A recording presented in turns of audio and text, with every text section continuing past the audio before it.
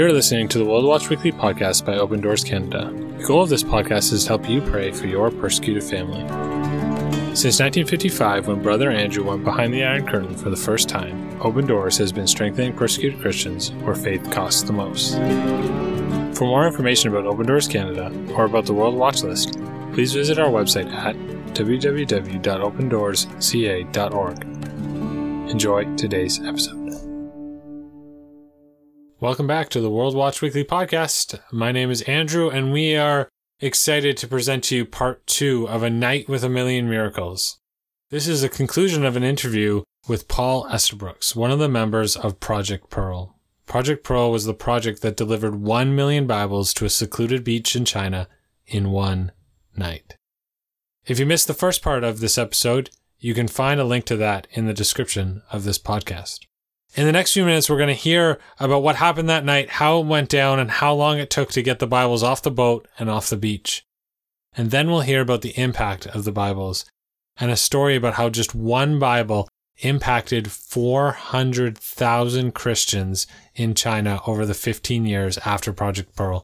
It's an incredible story, and you don't want to miss it. So let's tune in and listen to Paul. So the actual delivery was almost anticlimactic. It was 2 hours. We arrived at 9 o'clock at the beach. There were just loads of Christians that they'd lined up waiting in the bushes on the edge of the sand.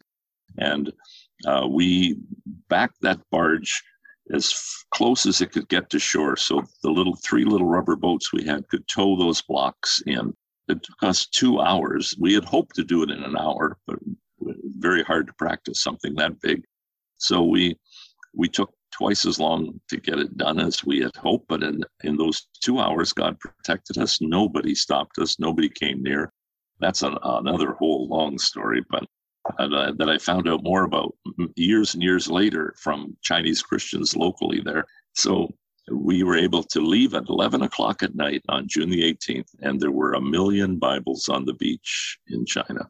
In fact, by 3 o'clock in the morning, almost everything was off the beach. They had trucks, they had vehicles, they had bicycles, and even the very simple transit of a over the shoulder carry pole, a Chinese style, if you think about it, with 2 boxes, a 45-pound box on one end and another one on the other end, and they just carried these poles over their shoulders off to their homes or wherever they were storing all of these things.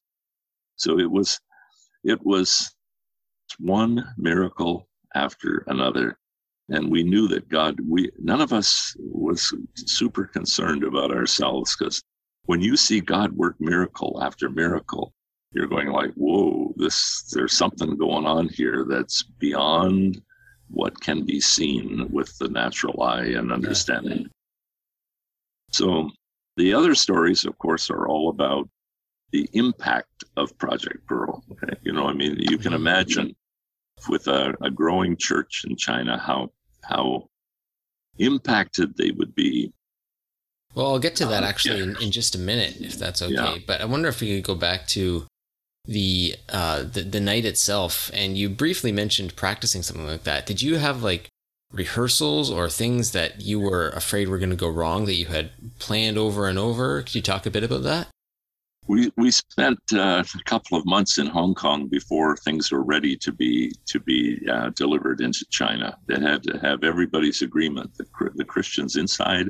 It had to have the captain's agreement about the tides. We had to, ideally we wanted to be there 9 o'clock at night. Chinese people eat late. That would be supper time for many of them, even the guards, which we later learned was the case. So there were so many factors that had to be in Hong Kong. We were in Hong Kong, and so we would take those little boats and go out at night to prepare our eyes for working in the dark. Mm-hmm. You can actually train to see things without lights.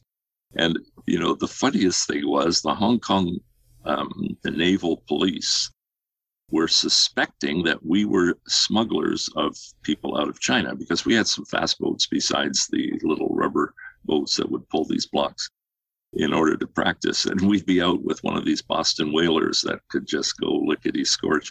And they're going like, what do you guys, and our cover was that the captain really was a a sea biologist, a marine biology man.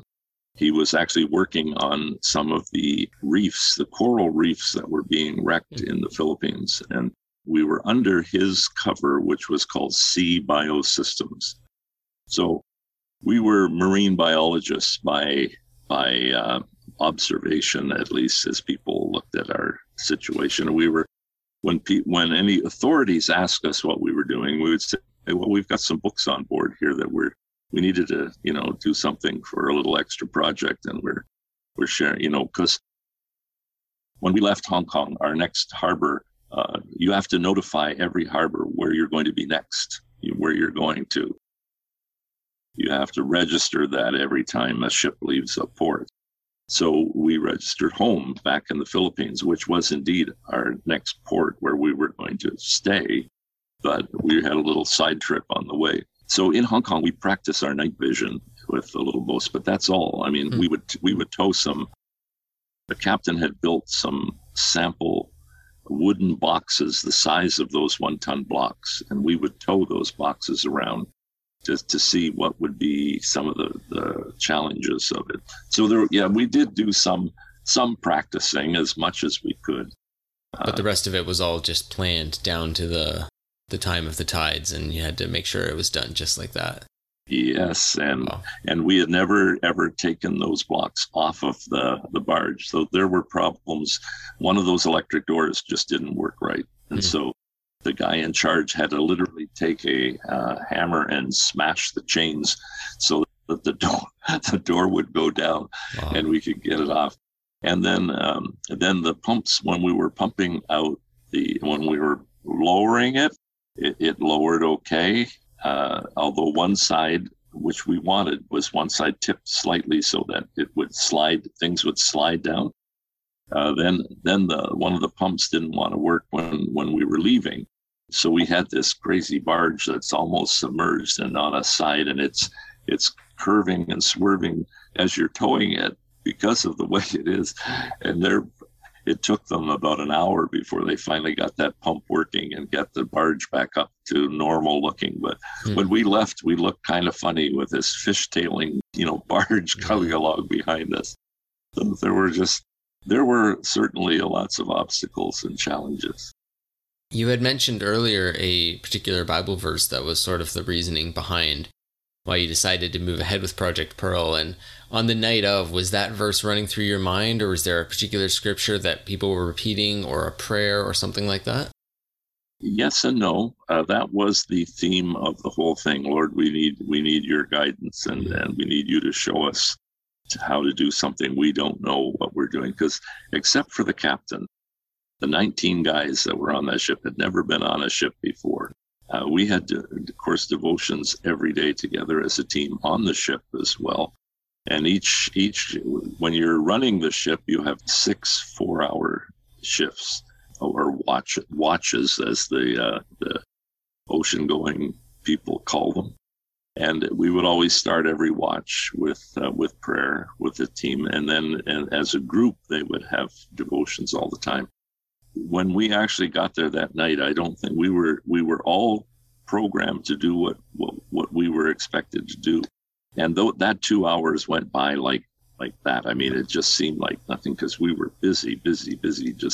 I was in one of the small boats towing in the blocks with a colleague in the little rubber Zodiac, and we would tow those blocks. They'd be tied together in like a chain, and we would tow it in till we got close. The Chinese men came out in the water, some of them right up to their neck, and we would throw them the lines of that block, and then a bunch of the guys would get this line, and they pulled those 1-ton blocks up until they were on the beach, up where they could then cut them open and daisy chain the boxes inside up to the tree line.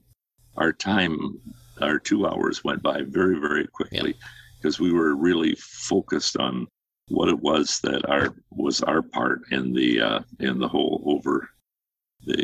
whole project of getting those things to these people. I I'm just trying to picture what it would have been like to be there in the dark doing all that work and worrying. It's quite a dramatic situation. One of the ironies, again, Jared, is that we practiced for a full dark night, and on the night of June 18, it was full moon, because that's when the tide is high. And that moon, there was not a cloud in the sky, and that moon was shining down on the beach like a torch, which was why we were surprised that nobody stopped us or saw us, because it was so. I mean, we were sitting ducks, as you would say. Mm-hmm. I mean, we're not going anywhere quickly if we were trying to get away. Did you have any kind of excuse planned up if someone had stopped you? Like, was there a story? It was all, I mean, if we were actually stopped by authorities and the other thing I didn't tell you was that this area we were in is where the Southern Navy of China is moored. We actually dodged through anchored troop carrying ships as we went into the beach that day. So wow. we were just delivering Bibles. What actually happened too was that there were fishermen sitting out on the rocks. There's this little rock area at the side of this cove where we went in, and they were there fishing when we arrived. And so the Christians said to them, "Hey, come on and help us." So they came over and actually helped them, because I mean, all they are cardboard boxes. You don't know what's in them. And they never told them what was in the boxes. But, there's an awful lot of those boxes coming in. So hours later, apparently one or two of the fishermen went into town, and they told the authorities that a boat had come and dropped off some cargo out there on this certain cove where we were. We called it Michael Beach. And they told them that it was a bunch of Russians. Because one of the things we crew members had agreed we weren't going to shave until Project Pearl was completed. And so I actually had black hair in those days. I even had hair. And all of us had these bushy black beards, except for one blonde guy. We had one blonde guy in the group. And they saw us, those of us in the boats, the little boats, they could see us very clearly. And they assumed by our look that we were Russians. And so they told the authorities that a bunch of Russians came in a boat and dropped some stuff off that beach. And it was just boxes, they didn't know what it was until they got there later. And by this time, everything was off of the beach, but they found some boxes under the trees and tried to destroy them, but they couldn't. Books are very hard to burn unless you have one monstrous fire. And so they threw them in the water. They threw a bunch, even boxes of those Bibles. They threw them in the water, and the current pulled them out of the cove and around the bend, down the river to the city of Santo, which is where we were near. And fishermen there, little fishermen, picked them up as they saw these things floating by. And so Christians began to recognize that the fishermen in town had some of these books. And they went and bought them all from them. And so it was an easy delivery wow. because of the waterproof wrapping. A minute ago, you mentioned the impact that would have had on the church in China at the time. Do you want to expand a little bit on that and the aftermath? Yeah, there are. Jared, I wish I had hours to tell you the stories of the individual Project Pearl Bibles, but I'll just tell you one because it's very representative. And I also have a copy of it. This is my absolute treasure. You can see, if those of you who are listening, I have a copy of one of those Bibles that was actually delivered 40 years ago. This Bible was used for 15 years. Okay, so, and you can see it's very worn. And the cover, because it has just a very heavy vinyl cover, but the cover is torn, but inside everything is still there. I mean, it's readable. This was in simplified script. The Project Pearl Bible was the entire Bible in simplified script that Mao Zedong had introduced to China, which was what was being taught to young people to read. simplified script. But this particular very beat up copy of the Bible is one that we retrieved 15 years later. It went to a young house church pastor, a young man who had a large group of young people, and none of them had a Bible.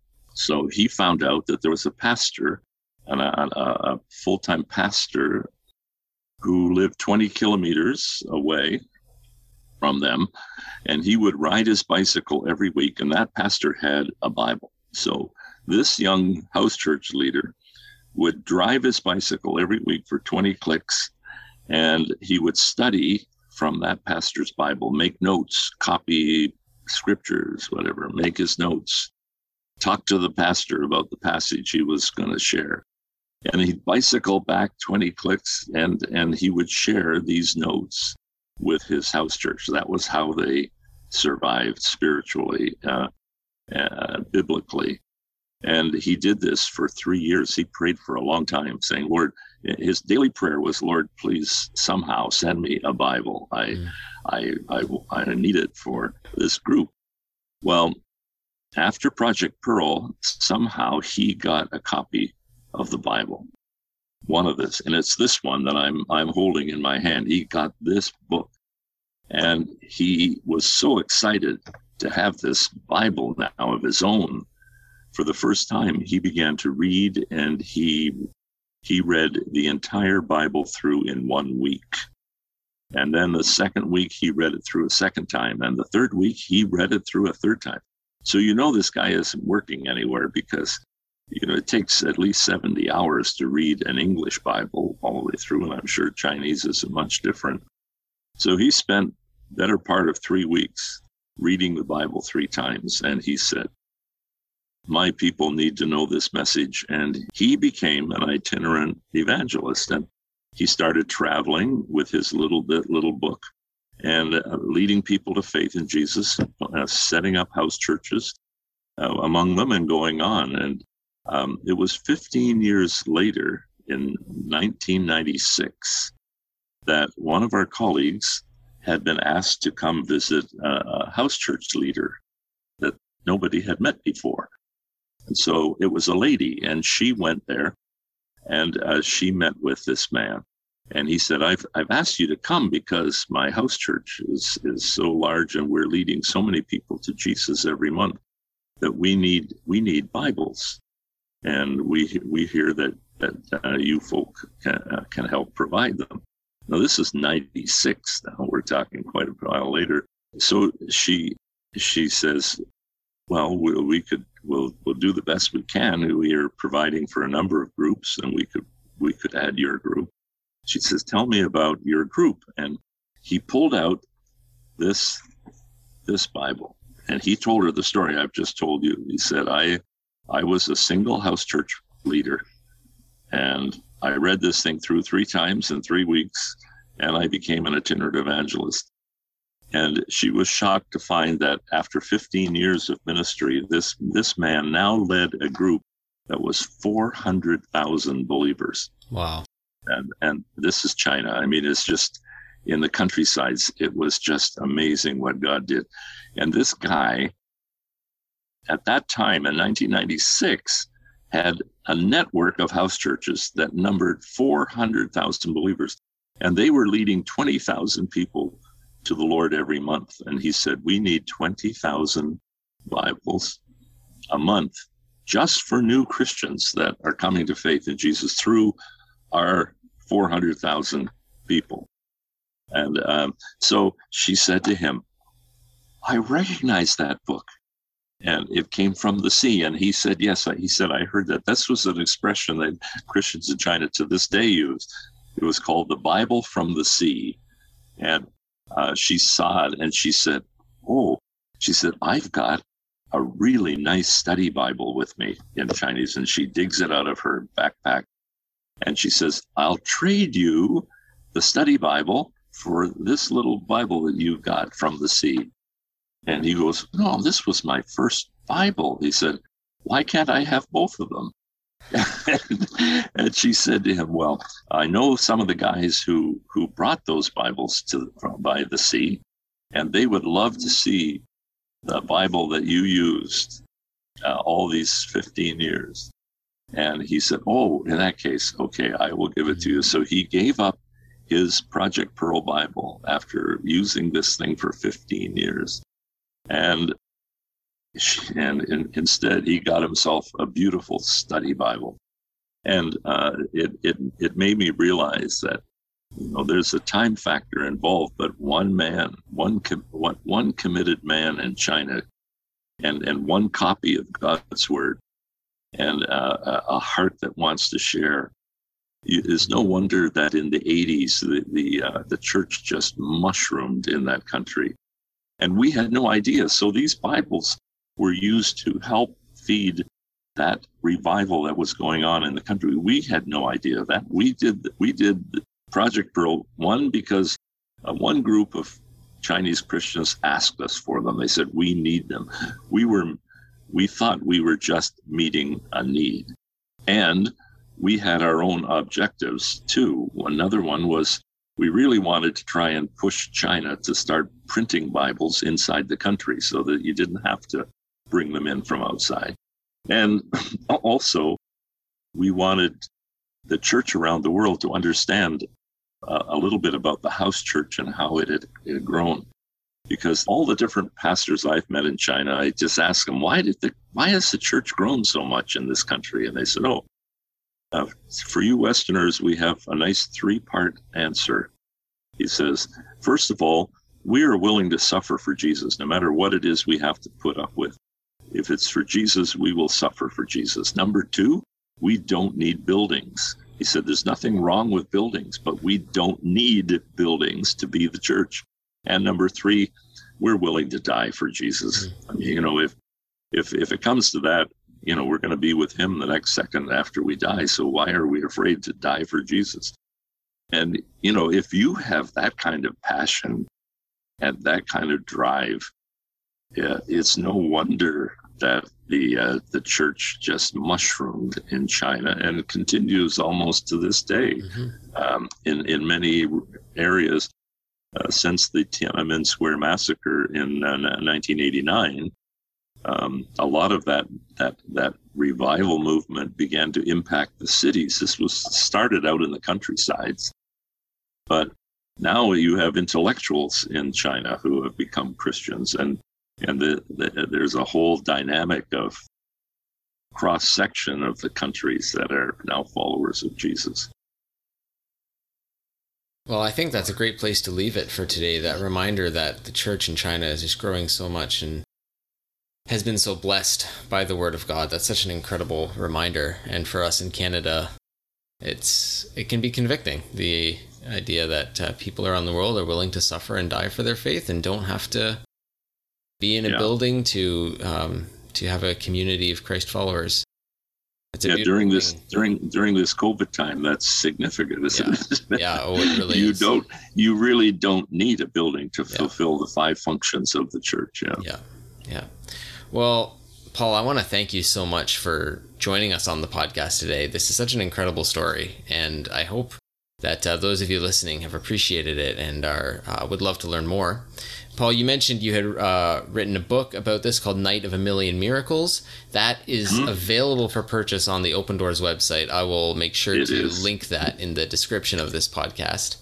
Good. Paul, thank you so much for being with us today and for being willing to share your story and for being a part of Project Pearl 40 years ago. Well, it was the greatest project of my life, and I just thank the Lord for the opportunity to be part of it with a group of 20 men on the boat, and then probably at least another 20 people who were involved in the ministries, administration levels. So there was a big group of people that were trusting God for that to be accomplished, and it only happened because of God's miraculous interventions. As the captain says, we were a bunch of guys that didn't really know what we were doing, but God wanted those Bibles to get into the hands of believers, and he used us to do it. Hence the million miracles. Yeah. Well, Paul, we often end the podcast with a word of prayer, and I wonder if you'd be willing to do that, maybe for the church in China today, 40 years later. Yeah, absolutely. Lord, it's been a joy to relive some of the miraculous things you have done, not only in the ministry of Open Doors, which we have seen time and time again, but in the lives of Christian people in China. I think of that young man who prays for a Bible every day for 3 years before he actually gets one. But you knew the right timing for him to get it. And we thank you that you enabled him to then fulfill the vision that he had for impacting other people. Thank you for the way your church has grown in China and continues to this day. And we know that because even today there's more and more pressure on the church in China from the authorities because they see it as a threat because of the size of the church and because of the almost like the times of the Bible when people were expected to worship the emperor and refused to do that because Jesus was Lord, not Caesar is Lord. And so we thank you that Chinese Christians also see you as Lord. And we pray that you would bless this church and continue to increase it in this country of so many people who need to know about you. And we thank you for your living word. And we thank you for the examples that we see there of that. In Jesus' name, amen. Amen. Thanks so much, Paul. Thanks for being with us. God bless you. Thanks so much for listening to today's podcast. We hope you enjoyed it. If you would like to purchase Paul's book, A Night with a Million Miracles, click on the link in the description and you can purchase it off the Open Doors website. We'd love for you to rate, review, and subscribe to the podcast and share it with someone so more people can find out about our persecuted family and be praying for them. God bless you. See you next week.